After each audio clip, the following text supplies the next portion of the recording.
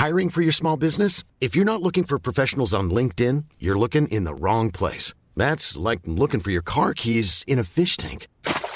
LinkedIn helps you hire professionals you can't find anywhere else, even those who aren't actively searching for a new job but might be open to the perfect role. In a given month, over 70% of LinkedIn users don't even visit other leading job sites. So start looking in the right place. With LinkedIn, you can hire professionals like a professional. Post your free job on linkedin.com/people today.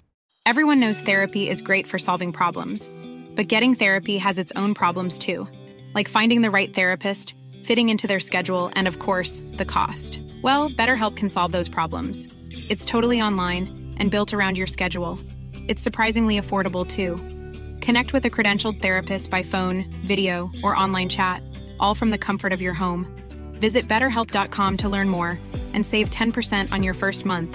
That's BetterHelp, H-E-L-P.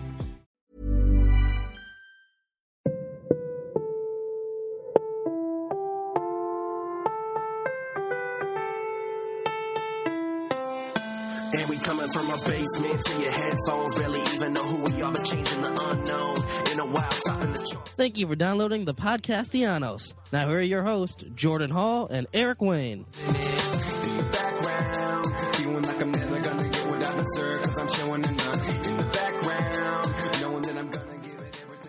Welcome into another episode of the Podcastellanos. I am Jordan Hall, and for the second straight week, Eric Wayne is off doing who knows what, who knows where, but no fear.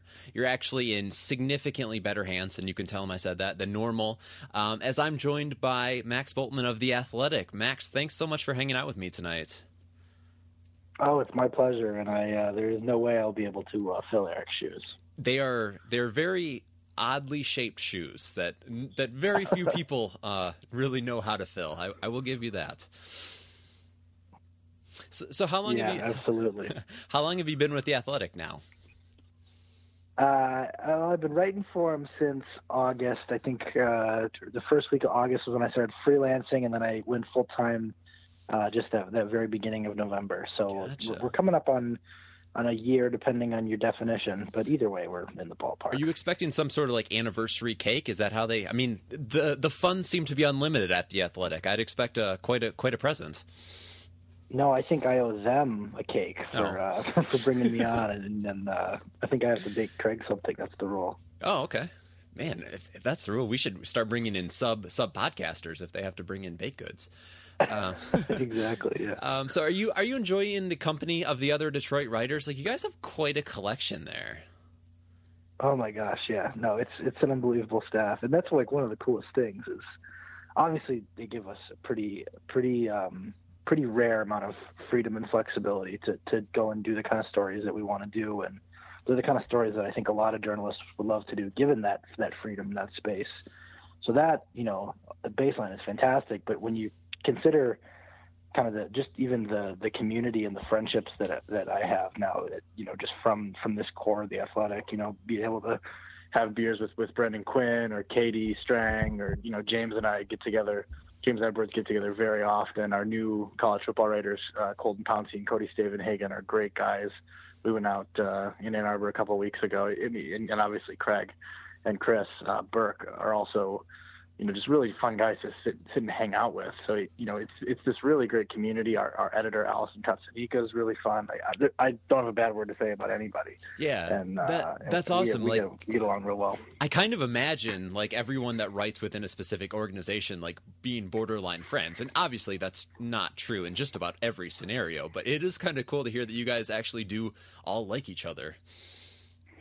Yeah, we get together fairly often, actually, and we have our staff meetings. So we don't have an office, right? So the internet is our office.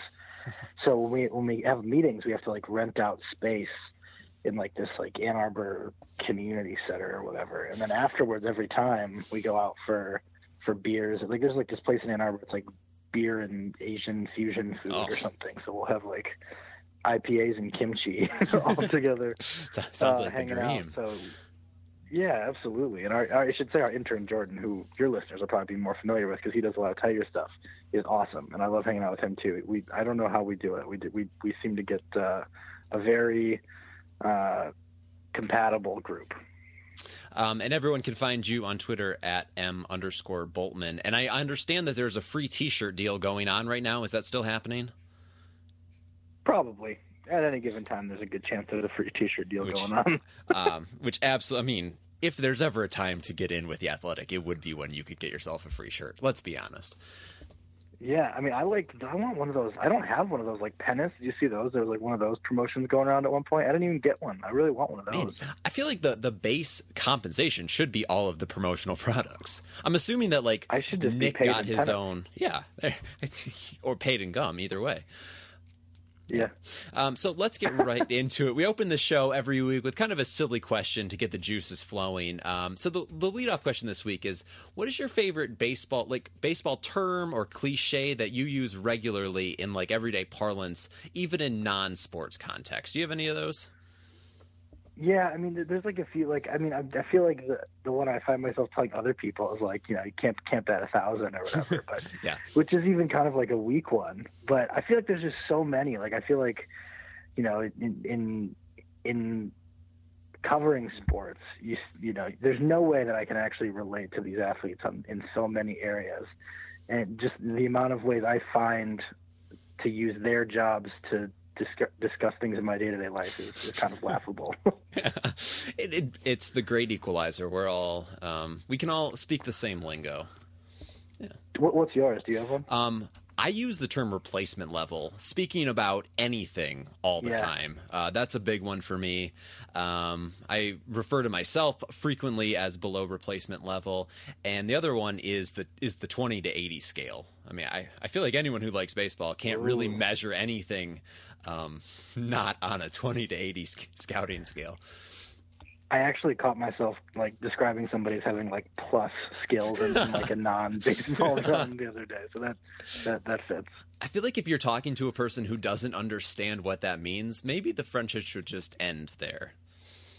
Yeah, exactly. Like you go to like Panchero's, the burrito shop, and you're like, yeah, it's, you know, plus tortillas, but it's a 5 chicken. You know, let's be honest. If you want to get in touch with the show on Twitter, you can. I am at Jordan Hall 23. Eric is at Comeric Eric, and the show is at Podcastellanos. And Max, of course, is at M_Boltman. On Instagram, I am at Jordinho4, and we'd love it if you would take the time to subscribe, rate, and review us on iTunes, Google Play, SoundCloud, or whatever other platform you listen to the show on. And I always say, if you are going to leave us a review, take a screenshot of it and tweet it to us, and we'll read it. And you guys leave us reviews and then never actually follow through on that, but somebody actually did. We have a review. It's from at @Kip_hooray. Their review says, "Ode to the Utility Man," and it's a 5-star review. They say this is speaking of the show, they say everything I'm thinking with less swearing. I only wish they were around during the Cleet Thomas and Adam Everett days. To be fair, I kind of wish that too, because we actually won during some of those days. Much less so now. Well, I should say, I'm not trying to suck up here. There was a road trip I took. Well, when I was moving for an internship in college, and I listened to like 2 or 3 of your guys' episodes back to back. We're talking, this would be 2015, I want to say. I was in the car for like 20 hours straight. So I'm a long time. Maybe I don't listen to every episode, but I'm a long time listener here. Man, 3 straight of us. I can hardly imagine even hearing my own voice for that much. I'm surprised that gave you the will to keep going. Well, I remember there was one episode, and they were going to Anaheim or something, because you guys did like kind of your thing about how abysmal they had been. This was when they were just like couldn't win a game in Anaheim to save their life. Do you remember that? Oh yeah, I mean that's pretty much the last 10 years straight. Yeah, right. Yeah. So there was one. It must have been around the trade deadline or something, because I just remember listening to like 3 back to back. So I can vouch for the show. It's the best name in podcasting, I would argue. Yeah, the name is all Eric, as if anyone had any questions about that. Any doubt. Yeah, that is so classically Eric, and definitely appreciate that one. I'm Blaine Hardy, and you're listening to the Podcastellanos. So, Max, as we sit here on July 22nd, the non-waiver trade deadline is just over a week away.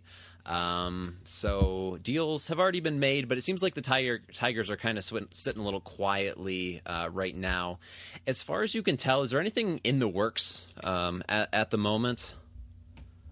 No, I don't have anything for you on that front. But I will say that the way Mike Fiers pitched against the Red Sox this weekend, it wouldn't surprise me if that really got the wheels turning there. Just because when you're talking about starting pitching, which is one of the areas that the Tigers theoretically should have a surplus to deal from, you're dealing with a thing where there's a limited number of starts a guy can make, and so you want to deal with as many of those starts left on the table.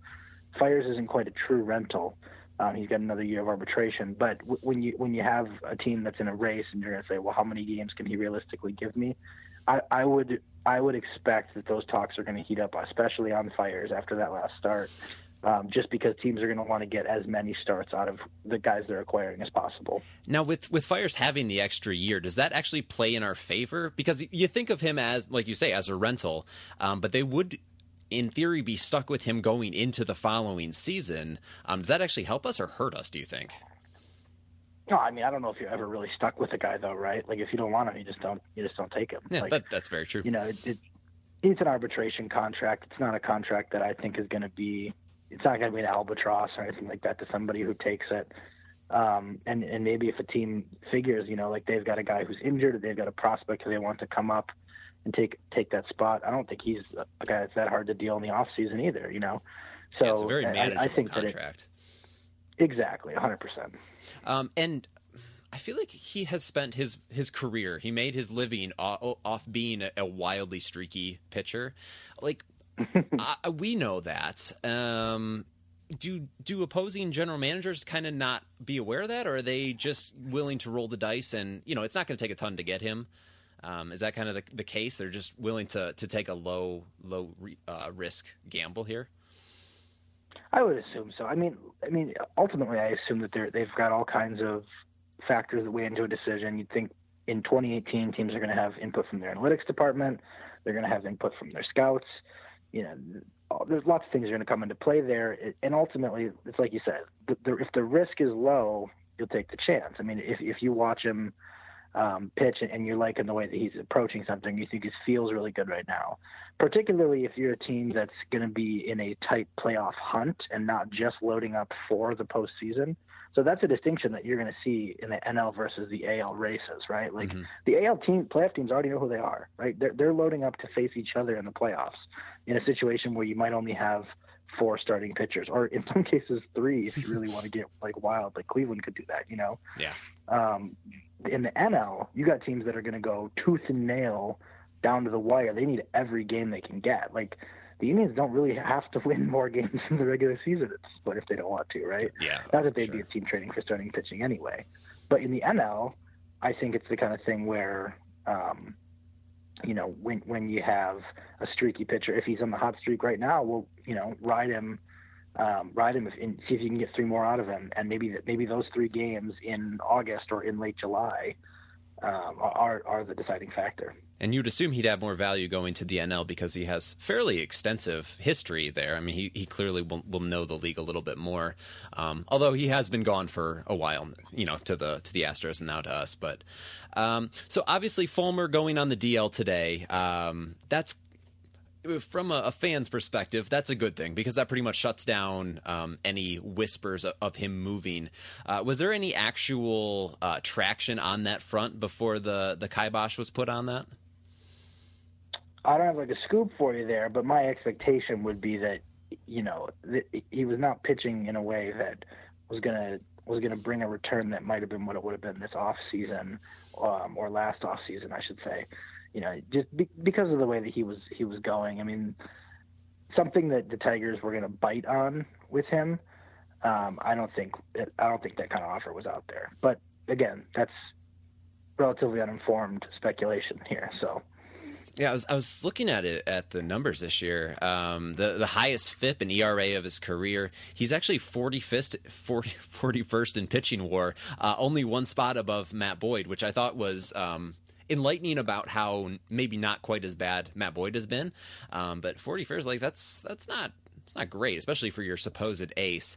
I'm just glad that there won't be any sort of temptation to pay below market value, and I feel like we're to the point where we can trust Al Avila to not do that. But it's nice to just go ahead and shut that down for the foreseeable future.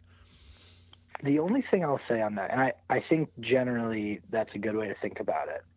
I did wonder, like, if any team, sometimes you'll well, I don't know if you actually see it or if it's just all in my head, but like, let's say like a team was to like go down the road on like a Jacob deGrom trade, like one of these guys who a team does not necessarily want to trade, and so some club eyes get big and they get down the road and they go, okay, we're going to give these prospects up to get Jacob deGrom, and then those talks fall through because the Mets are like, no, well, never mind, we don't want to do it.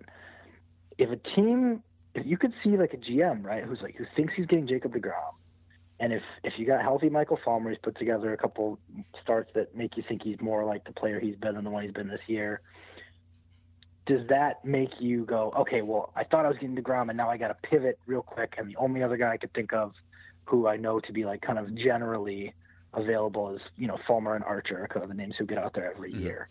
That was kind of the possibility that I was wondering on. Like, if there's going to be a Fulmer deal, that's the only circumstance I could see that they got full value, is if another team thinks they're getting a high-end guy, doesn't get him, and needs to panic pivot. Yeah, that makes perfect sense. Definitely. Yeah, I feel like not that in any way is in the same ballpark, but as a fantasy baseball owner, like, you can get so far down the road and you're like, all right, I'm getting myself an ace. Once if that falls through, you almost are like, there's a disappointment, like you have to almost get a rebound ace from somebody else, and then you typically end up paying more than you want for somebody that you shouldn't have. This literally happened to me yesterday. I was trying to trade for Steven Strasburg or Trevor Bauer, and in my league that I have, and we couldn't reach an agreement, so I ended up having to give up Juan Soto as part of a package, who was a guy I really didn't want to move, but I ended up with Severino, so I ended up fine with it, but I definitely did exactly what you're just saying. So obviously the big deals so far have been the Manny Machado and Francisco Mejia deals. Do you think that that's in any way going to affect what we can get for somebody like Iggy, now knowing that one shortstop is off the market, or possibly make a guy like Shane Green more valuable because they've set the market relatively high? Yeah, I mean, those things can go either way. It's like, on one hand, any team can say, well, you're not going to get this for Iglesias because, look what Manny Machado got. Like, you're several steps below that. Like obviously Iglesias was never going to bring in, like, any team that the Tigers asked for, like, a Francisco Mejia level prospect was going to laugh him off the phone, right? Of course. But I mean, so there's scales there. But to your point, yeah, I mean, I think there's an element of, like, there's a finite number of available shortstops, and as the teams who need them start to fill those needs, and maybe you're like the last shortstop needy team there, and you're like, well, if we don't get or maybe there's two left, and you're like, let's say you're like the Brewers and the Phillies are down to it, and they're like, well, one of us is getting this guy, and I want to make sure that it's us. Like, well, okay, let's go all in. I mean, I do think there's probably a chance of something like that happening, but it's all on a very on a curve. Like, you're never going to get one of those elite prospects for a rental shortstop, like whose bat is as light as Jose Iglesias is, Mm-hmm. Oh, absolutely. I feel like if we can get kind of the Kinsler level return, that would be probably more than I would expect to at this point. Or international pool money, right? I mean, I think that's like a thing that I know people were killing the Mets for that trade, and I don't think they were wrong to kill them in that, but I don't think that it was also I think that the fact that they got a significant amount of international money is at least something. Like, it probably wasn't enough to get the kind of prospect you want to get for Jeurys Familia, but I think, like, that strategy of, like, wanting to pool up some international money is not a bad way to go about this, especially if you do have guys who maybe the prospect that you're going to get for him doesn't feel like an impact guy. Well, maybe take $1 million international money. Yeah, and it seems like we're more developing our strategy in the international market over the last 2 or so seasons, whereas obviously Dave would have never even considered something like that. Al has, I speak of them first name basis like we're buddies. Avila, like, I mean, clearly that's something that he's prioritized. He gave away 2 $1 million+ contracts this winter or this summer. That seems to make a lot of sense. It could be good for both parties. Let's go ahead and at the Tigers and see if we can get that done. Oh, I'm sure they're well aware, especially like you said, based on based on the way that they've acted the last two international periods, it seems like that is an area that they are inclined to invest in, and which is smart. I mean, you look around at some of the stars in this league and the up-and-coming stars in this league, not all of them are draft guys anymore, you know? Like, I mean, you got some of the top prospects that are sometimes signing for not even that much money out of some of these countries, and I think it's definitely, from a Tigers perspective, important that they get their hat in the ring there. The last guy I wanted to bring up, Nick Castellanos. Obviously, we as the Podcastellanos don't want him going anywhere. That would be very bad for the hashtag brand. You got a big stake in that. Yeah. Is there? I feel like as fans, we're kind of in this weird limbo. Like, half of us want them to sell him, just get what we can for him, and the other half think we have to absolutely re-sign him. Where do you come down on that? And he's kind of a unique situation on the market this year, because he does have a couple years of controllability left, and he's obviously one of the better right-handed bats in the league. Would there be a substantial market for him, and would you consider re-signing him long term?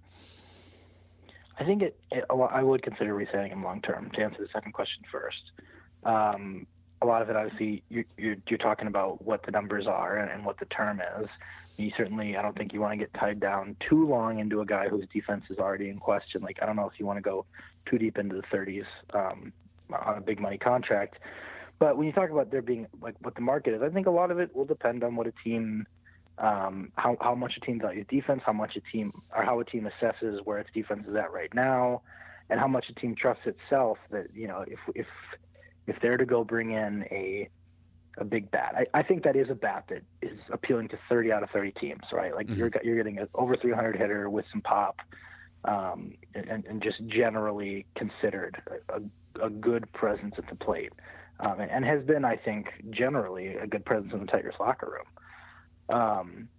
But if a team is like, we really pride ourselves on defense, or we've got a lot of pitchers who we think who give up some fly balls, and we want to make sure that, we're secure out there, maybe they're inclined to look elsewhere.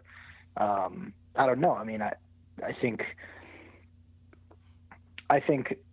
it's always going to be a factor in any conversation about him, like trade-wise, or just on a podcast, like how do you weigh that? And I don't know that there is a great answer, because people value defense differently. I mean, the numbers say that there's a pretty numerically standard way to value defense, right? But people do value it differently. So I don't know that there is kind of one easy answer there.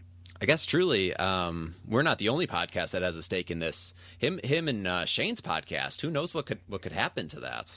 That could be a real problem. Right? Maybe they get traded together or something. Oh, it's a package deal. Yeah, I mean, they could go over Skype. It's just I feel like it wouldn't have the same magic. No, it wouldn't. Those guys are funny. I mean, I think they would. I think they would give it a run, but yeah, it'd be tough. Now, you recently returned from a road trip that many Tigers fans dream of. Eric and I have actually discussed, making a trip like this, but we haven't because we're lazy. But it seems like so much fun. You hit the three nearby Detroit Tiger organizations, affiliates. What are some of your takeaways? What was the most enjoyable ballpark atmosphere for you? I'm a Grand Rapids son, so West Michigan, it would be tough for me to slander or even go away from Grand Rapids there. I just think it's a really fun atmosphere. I mean, I don't know if I'm just inherently biased toward it because that's where I grew up, but I think they do stuff there that's just very fun. It's very, you feel very close to the players. They're sitting in the stands during some parts of BP. There's just something that's simultaneously very minor league, but also it's a legit nice stadium, Toledo is a pretty cool experience because you do get the feeling like, okay, this is one notch down. When I was there, Gary Sanchez was rehabbing for Scranton Wilkes-Barre, I think is the name of the AAA team. Yeah, I think you're right. The Rail Riders, yeah.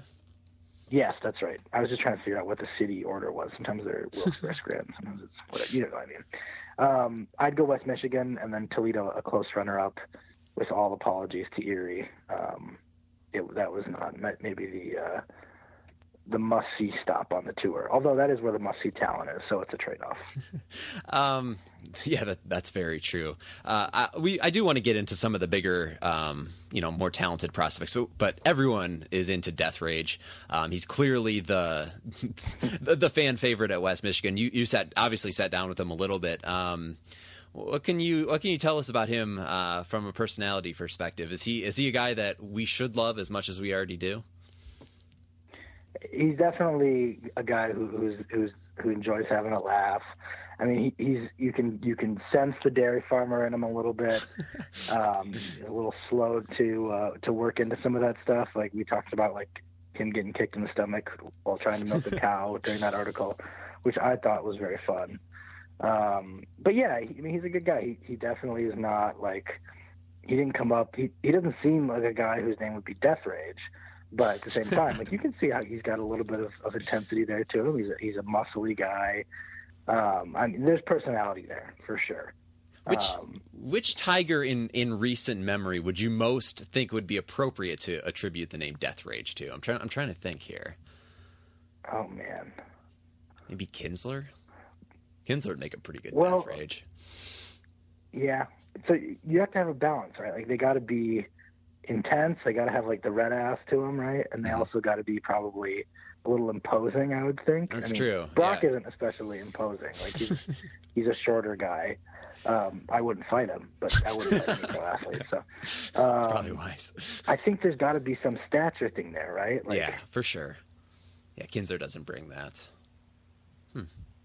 Well, I'm trying to think who does. For any of you listeners that are just screaming at your phone, it's so-and-so. Max Scherzer. It's there Max you go. Scherzer. Yep. Good call. Yeah, that's spot on. So obviously you took part in... Can we swear on this podcast? We keep it PG-13, so by all means. All right, I won't swear, but the gif of him like mouthing like whatever he's saying into his glove, like or at somebody at the plate, you know what I'm talking about? Yep, I very much do. That came up last night, and that was the image I had of like him as Death Rage. Yeah, a little bit of intensity there. Now, obviously, you took on the cotton candy hot dog. We actually discussed that at length last week with Hookslide and Emily. It's really funny that it's coming up again this week. Give us the breakdown there. Yeah, so what I wrote in the story, I believe, was that I don't regret any of the bites I took. I have no desire, and I will live perfectly happy never taking another. It's worth the experience. It's not as bad as you think it is. Like, I'll just say that. The guy who made it, Tom Ando, I think was very smart to put the nerds on it. Like, they're just crucial because really, okay. Once you take the bite, it's like a texture thing, right? It's like the cotton candy and the hot dog, like, are just very, very weird. And like, granted, there's a texture difference between the nerds and the hot dog, but like when you bite into the nerd, whatever like the flavors that unleash, like they just make you forget about the hot dog part, which is the weirdest element, right? So you gotta have them. Like you couldn't do the cotton candy hot dog with no nerds. Like you wouldn't like it at all. I promise. But with the nerds, you're like, okay, I see how this all fits together. And that's what I'll say about it. I feel like you just gave us the Guys Grocery Games judgment on it. Okay, yeah, I'm fine with that. Great mouthfeel and whatnot. Any other exciting foods that you had along your journey? I know West Michigan's known for food, shall we say? Yeah, what did I have? I had a very bland meal. And on purpose while I was in Toledo because I was like, after the cotton candy hot dog, I was like, all right, I didn't eat this whole thing, but I also need to reevaluate my life a little bit. So I just had like turkey and green beans in the press box. West Michigan, I had like a brat in the stands. I love like West Michigan has like these awesome concession or what do you call them? Condiment bars. Like they have so many things. They're like the most complete condiment bar. So I just loaded up a brat with stuff, and that was really good. Have you ever been to the West Michigan ballpark? Have you ever had like the chips that they have there? I've been there many times. I have not. I'm the type that will eat before and after to not pay ballpark prices. Fair. So absolutely fair. I can't say that I've ever actually concession stand anything there. Okay, I don't know if they have these at the concession stand because I was eating them in the press box, but they have these like chips that are like kind of like nicer chips, if you know what I mean. Like, right. I don't know if they're like called like pump chips or whatever. Classy but chips. They're just really, really good. Yeah, exactly. So I love those whenever I go to West Michigan. They're a must for me. I've never had the Fifth Third burger, but I was in high school when it came out, and I always wanted to do it. And now I might be past my metabolic prime to the point where I actually could get away with it. And the window closes. It closes for all of us. It does abruptly. Yeah, we when Eric and I did a bit of a podcast meetup there at one point this summer, and we actually saw a dude that was carrying that down. I'm assuming to hopefully his family, and that he wasn't just taking it all on. But yeah, it's a staggering feat of culinary achievement. That's for sure. And human achievement for putting it down, you know. Yeah. So let's move on to the actual prospects that presumably you were there to see. The system is kind of coming along nicely, no? Like, you know, about a year ago, we kind of entered into this rebuild, and all of a sudden, you know, we're not at the bottom anymore. We're somewhere in the middle. Like Daz Cameron, like some of these guys are coming along really well. Was there a tangible sense of optimism through the affiliates that you could take away? Yeah, I think so. I mean, it's so hard to tell, right? Because these guys they're in a grind. Like, absolutely. There might be like a general optimism, but on a day-to-day, it's a lot of hours. It's a lot of effort. It's so hot. I mean, it's hard to kind of feel it like swelling necessarily. But at the same time, yes, I think that they're all very aware of the opportunities that are ahead of them and how kind of few obstacles remain for them. Like, I think Daz in particular is a guy that seems like he can keep things in check mentally. We talked about kind of the Florida State League, and he was really excited to get away from those big fields there, Makes right? sense. Like, because he's I think the quote that he had was like, "There's some balls you hit there, you're like, man, I could have swore that was going out. Like, I know I got a little more pop than that." And I think so. Like, you know, you saw he had a little bit of a home run burst right when he got to Erie, right? Like, and that's got to feel good for a guy like that. You know, he's very he's very like kind of composed, and he when he has those thoughts, they kind of come through in a way that you're like, yeah, okay, this kid's one who's not going to have any problems getting his mind right to get put the work in. I mean, he knows he's there to improve at certain things. He's got to adjust. He's thinking about mindset. The moment's not too big for him, which is probably the best thing I can say about a prospect, right? Because that's an X factor when they're developing. I was also really impressed. Like, you talk about like the rebuild kind of starting pretty recently. There's a couple of these guys who have been in the system, like Bo Burrows. Like, he was a pick in 2015. I want to say he was their first round pick. So he was there before the rebuild really started in earnest. Like, the draft at like early June, and that was kind of the year that there was the tear down with David Price and stuff. You want to Cespedes. So he's the first round pick that year, and he was tearing it up. I mean, the start that I was at, I think he got hit kind of hard today, but the start I was at, he looked great, and his curveball looked good. He was able to go to his secondary stuff late in counts, his put away pitches, and the fastball was quite good. So when I left there, I was like, okay, Bo Burrows is something. Now, I know that's one start, and you're not going to judge a prospect off one start. But to me, those are the kind of things that you've got these big name pitching prospects. You've got Mize, Perez, and Manning, and all of those guys to some degree are the guys you want kind of at the top of a rotation. You can't count on all three being that because that's an odds game. Right. But if you can get one or two of them to hit, and then you can sprinkle guys like Burrows through who can maybe be a 4, like a good 4 or something like that at the major league level, that's where you really start to see like, okay, there's the makings of a full pitching staff now. Yeah, and you add in guys like Funkhauser and hopefully eventually still Daniel Norris. Like, there's just so much to be excited about when, realistically speaking, about this time last year, I mean, it was, we had Manning, had Faedo, and had Bo, but I don't know. There's just so much more optimism for me. And I think it's really interesting with Bo. Like, he's kind of flown under the radar amongst the other, 3 or 4. I think there's something too, kind of not having that mantle of being, top 100 guy. Like, there's so much expected of you, especially more now than even in past years. Like, everyone knows who the top 100 prospects are. Whereas I feel like you could go to a ballpark, a while back, and they were kind of just anonymous guys, just like any of the other ones. I think it's good for his development to kind of stay under the radar as long as he has. Well, and at some point he's gonna put those secondary pitches together in enough consecutive starts that they're gonna throw him up to Toledo, and then I think the buzz around him will take it another step, because then he'll be right on the doorstep, right? Like, yep. And Funkhauser just got promoted to Toledo, and he was there less time than Burroughs. Like, I assume that I don't know. Is Funkhauser going to get up at the end of this year? I could see that. Yeah. Is Burroughs? I mean, I don't know. Can he get to Toledo quick enough and get a couple starts there? I think it's the kind of thing where once they're in Toledo, you can really look down and just see, okay, they're one level below Major League hitting, and they're doing this. Like, sure, it's time to give them a shot. I think like Double-A is kind of the proving ground to get to do that. But once you're out of there, it's like, all right, next step, majors, the clock is ticking. I think the question will just be, will we have any 40-man spots to spare to get those guys up? We have, just such a jam-packed 40-man with no dead wood at the bottom.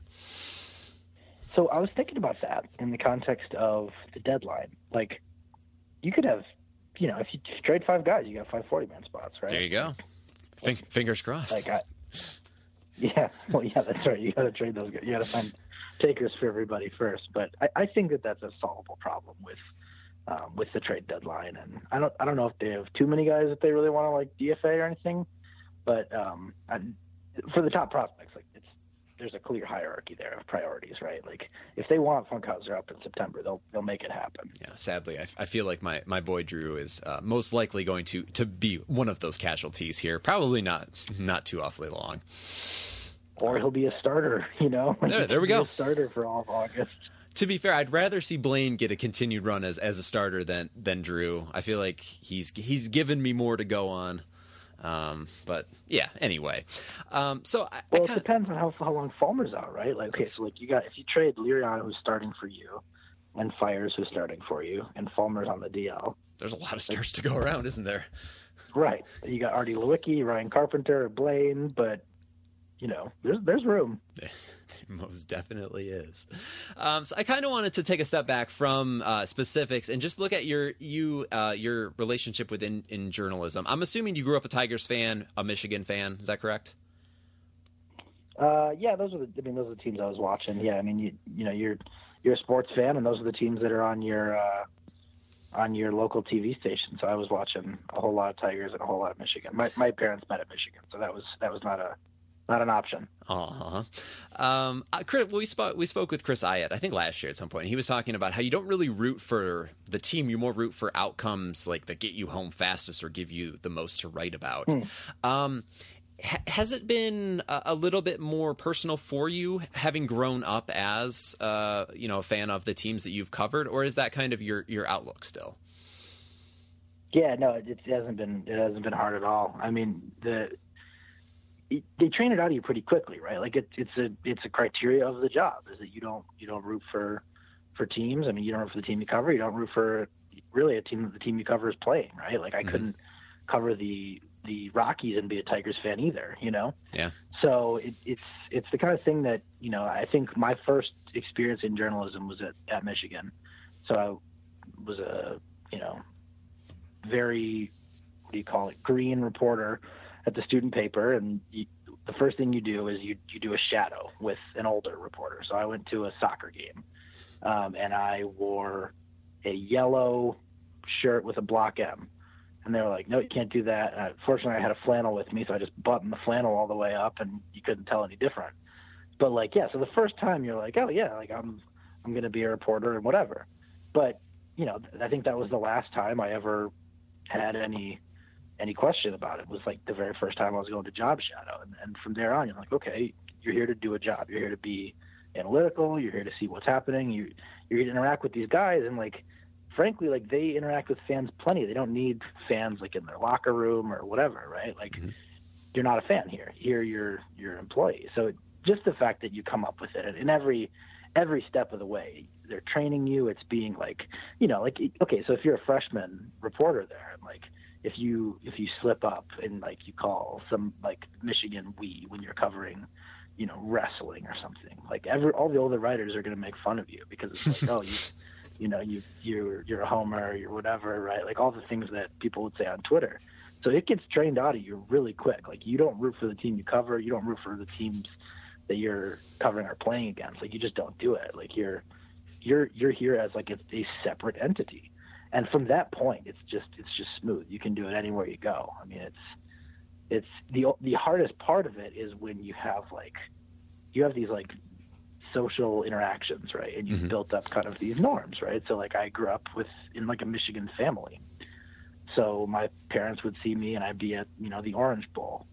They'd be like, "Hope we win, go blue." And I'm like, I don't know what to text you back. Like, I can't just respond like that. I'm like, yeah, I hope you win too. I don't know. I don't. Like, I can't say that. Like, I hope you have fun watching the game. It's kind of what it comes down to, right? So that's the part that's weird. Is like how to interact with people who have an expectation of you kind of being, having the relationship with the team that they have. Right. And yeah. You don't. And you don't want to be like a dick because everyone thinks you're like, oh, I'm a big serious whatever. And that's not how you want to come off. But you also, you got to be straight up about what your job is and what your relationship is with the team. That's where it comes into play for me is how other people expect me to be about it versus how it actually is.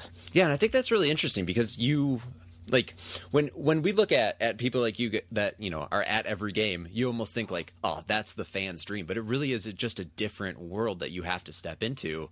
And sometimes I wonder, and maybe you can speak to this, if that takes a little bit of the joy of sport out of it, like of, just watching the sheer spectacle of it when you have to be so analytical to it. Like, has your enjoyment of sports decreased as you've had to be more professional towards it? It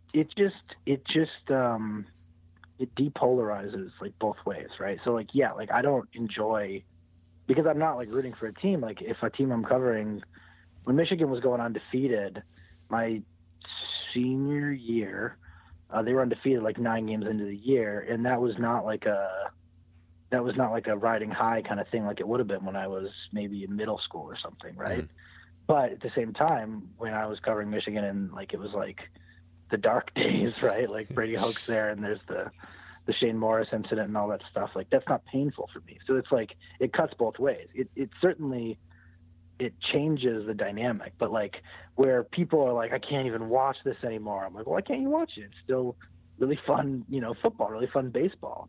But I do remember what that feels like. But yeah, I mean, there is a trade-off. Like I'm never going to be able to feel the way that I felt at age 11 again about watching a football game, Yeah, that's really interesting. I'm glad that you're able to bring that perspective. Hiring for your small business? If you're not looking for professionals on LinkedIn, you're looking in the wrong place. That's like looking for your car keys in a fish tank. LinkedIn helps you hire professionals you can't find anywhere else, even those who aren't actively searching for a new job but might be open to the perfect role. In a given month, over 70% of LinkedIn users don't even visit other leading job sites. So start looking in the right place. With LinkedIn, you can hire professionals like a professional. Post your free job on linkedin.com/people today. Everyone knows therapy is great for solving problems, but getting therapy has its own problems too, like finding the right therapist, fitting into their schedule, and of course, the cost. Well, BetterHelp can solve those problems. It's totally online and built around your schedule. It's surprisingly affordable too. Connect with a credentialed therapist by phone, video, or online chat, all from the comfort of your home. Visit BetterHelp.com to learn more and save 10% on your first month. That's BetterHelp, H-E-L-P. Are you ready to move on to some Twitter questions? We've run a little longer than I was imagining, but maybe we'll see if we can sneak in a few here, if that's all right with you. Yeah, let's do it. All right. The first one comes in. Let me load this up. From my buddy Matt Kozlerich. He asks, in an alternate universe where the Tigers did not trade JV to the Astros last year, what would the market look like for him this trade deadline, assuming the stats were the same? Do you think the Tigers would have received a better package for JV now than last fall? Interesting. Okay, so I do think it's a little bit of a leap to make the assumption that the stats would be the same, because as we've seen with guys who go to the Astros, like they do get better, right? Like this happened with Garrett Cole. Charlie Morton was with Pittsburgh before this. Like yep. he took a step up, right? Like, oh yeah, I mean, pretty big one. Right. So it's not a given that he is doing this, right? Like, he's having a Cy Young level year, and he was showing signs of that in Detroit. I get it, but I don't know that you can kind of confidently make that assumption. I guess if you want to say, like, the risk level that existed last year with the number of years on his deal probably has been wiped out by his performance now, right? Because he's going to become a free agent in 2020. Like, you have no risk trading for Justin Verlander now. I think any team would do it, like, because $20 million is about what you should pay for a guy like that. Or is his base 28 still? Or I forget. 28 sounds and there's a base. Closer to right. Yeah, I can't say I know off the top of my head. Well, he's giving you a $30 million a year. Right? Absolutely. I don't think anyone would question that, you know. And I think he's got every reason to believe he can give you another one next year. So from that standpoint, maybe they don't have to eat the money, or maybe they still eat the money and they get a better package. I think it's reasonable to think that could have happened. But I also think that they got a pretty good package for him. And I think that, right. And at the time, you know, you go back with hindsight and it's like, should they have held him a year? I don't know. What good would he have done? Would he really be doing this with them? Like, there's a lot of variables there. And this is strictly from a fan's perspective. I'd rather have given him the chance to win a World Series like he did than hold him back for another year. I mean, obviously we're not going anywhere. You might as well get the package and let him go live his dreams and marry Kate Upton and all that stuff. And don't you think, like, maybe that's part of the reason behind why he's, like, rediscovered this level? Like, don't you have to have that tension and those moments to break out that 99-mile-an-hour fastball he threw Kinsler yesterday? Yeah, absolutely. Like, can you do that in a tensionless game when you're, like, locked into third place in the AL Central? I definitely wouldn't think so. That's a really good point. Next one, Brandon Kerr asks us, if Zimmerman would waive his trade clause to go to a contending team, what would you like to get? Who could be interested, and what do they have in return? That's a three-parter. If you're the Tigers, you want middle infield prospects. You want the best prospect you can get, with a preference toward middle infield prospects, right? Like, you look down the road and you got Isaac Paredes, who is technically a shortstop, but has my height and weight, and I know I couldn't play Major League shortstop. Granted, there's a certain difference in athleticism there, but I'm just speaking about frame. Like, you know how that works, right? Yeah, like, absolutely. You're more able to play second base when you're a little on the thicker side. So, yeah, I would think that they want as much middle infield, return as they could get. But you want the best prospects. So if a team's like, look, we're middle infield starved, we can't afford to give you our high-level second baseman or high-level shortstop, but what if we give you a little bit better outfielder, a little bit better right-handed pitcher in return? The right-handed pitching in the Tiger system is good, but, like, I don't think you turn down another one, right? I mean, so you're looking for the best prospects. Yeah. As far as who would be interested in Jordan Zimmerman, I would think the answer is just all the teams that we know to be interested in starting pitching, which is most of them. Pretty much all of them. And then, what do they have? You go system by system. That's kind of a tough question. I mean, the team that I think about with him is the Brewers, just because he's a Wisconsin guy. Oh, yeah. And I wonder if there's anything there. But, there's all those variables, right? Like, are they going to pay another pitcher to not pitch for them? Like, are they going to eat more salary for him and then have, like, another guy who, if he's good and you're paying him to pitch for someone else, that's too bad. Someone's got to pitch these games. Or if he's bad and he's not on your roster, well, okay, but you're still paying for it, right? Like, you're still paying him to not pitch games for you, and you have, Artie Luecke in there instead or something. So who sometimes he may be better, but Zimmerman's been, one of their two best starting pitchers this year. Yeah, I think it all depends on how much contract the other team would be willing to eat. If they're taking most of it, I mean, I would give him away for borderline free. I mean, obviously he's been better recently, but there was a while there where it was looking like a sunk cost. But if we are paying the majority of the contract still, then it really does become where you want to get something out of him. I mean, at least as far as exactly. Yeah. Exactly, and you just don't want to have that much payroll dedicated for other teams. Like, how much are they paying? Are they paying a Verlander still this year? I forget if that was a 1-year thing or not. I'm not sure, but I believe they're still paying on Prince, aren't they? Or is that finally over? Yeah. I don't remember. I don't know for sure, but that's hilarious. At Breslin Birds asks, when is Phil Koch joining the Athletic Detroit? I mean, you would be the one to speak to. When is Phil Koch joining the Athletic Detroit? Oh, he's actually already a shadow editor for us. So every Tiger story you read is the Phil Koch stamp of approval. I hope I can say that without getting sued. I'd love to think that he's like literally pointing at like grammatical errors and that kind of stuff. Yeah. Phil Koch is the reason that I use so many M dashes. He's telling me, that take out that semicolon, that's an M dash. That's Phil Koch every time. At Comeric Eric, I've never heard of him. He says, "What's going on with the Tigers?"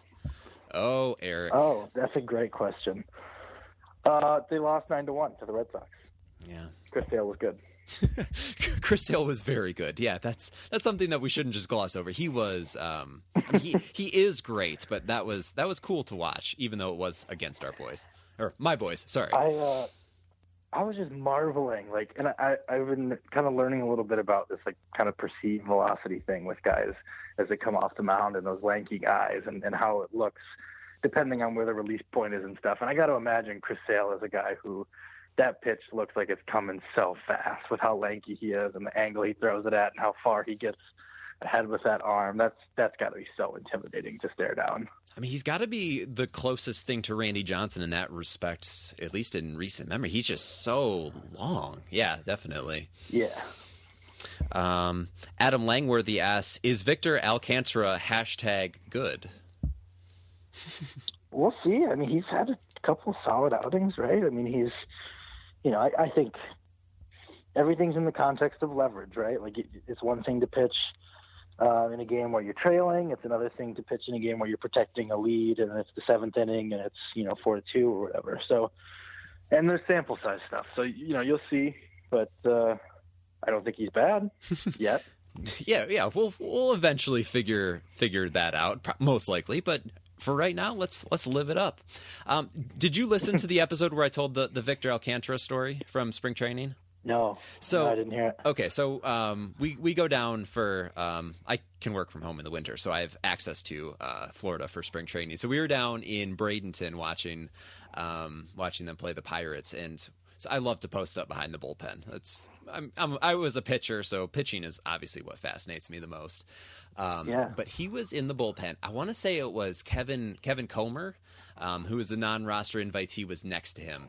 And Victor Alcantara spent the first 2 innings of the game. He had like a big, bullpen like stone, or it'd be like kind of from gravel, and he was like shivving the other rock that he had in his hand down to a point. So he would, the other bullpen pitchers would like clap when they would get an out or out of an inning, and he'd like look up and be like, oh, that's what happened, and then go right back to it. And then finally, like the 3rd inning, he showed Kevin Comer like what he had been working on, and Kevin Comer gave him this look like, wait, what is just happening? Like, why do you think that I'm interested in this? He probably spent the better part of the first. My answer. Yeah. I Victor Alcantara is the real deal, absolutely, and I would never want to offend him. That's probably wise.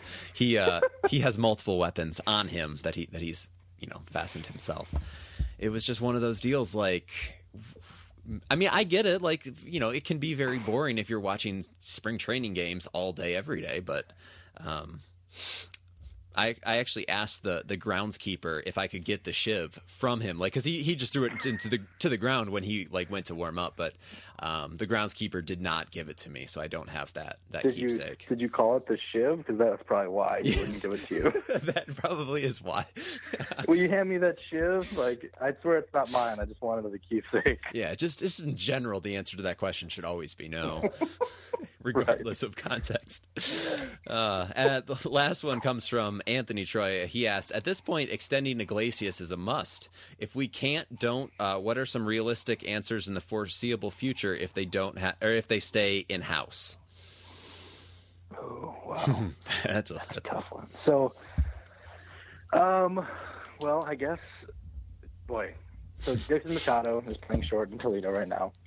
I know how that's going to be received, but I still think that, if you believe in him and if you're not in a hurry to win, that might still be the better alternative.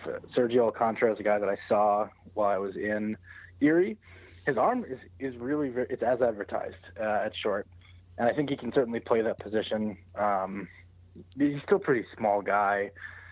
I wouldn't call that a major league body. I'm not a scout, so sometimes I misuse terms or whatever, but I think that's like a thing, is like, he's maybe not as filled out as you would want a guy to be at that level.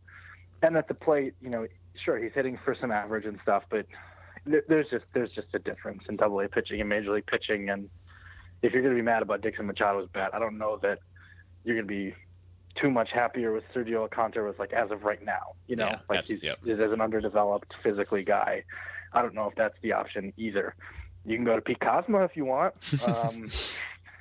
I mean, you still got Ronnie Rod, El Filino.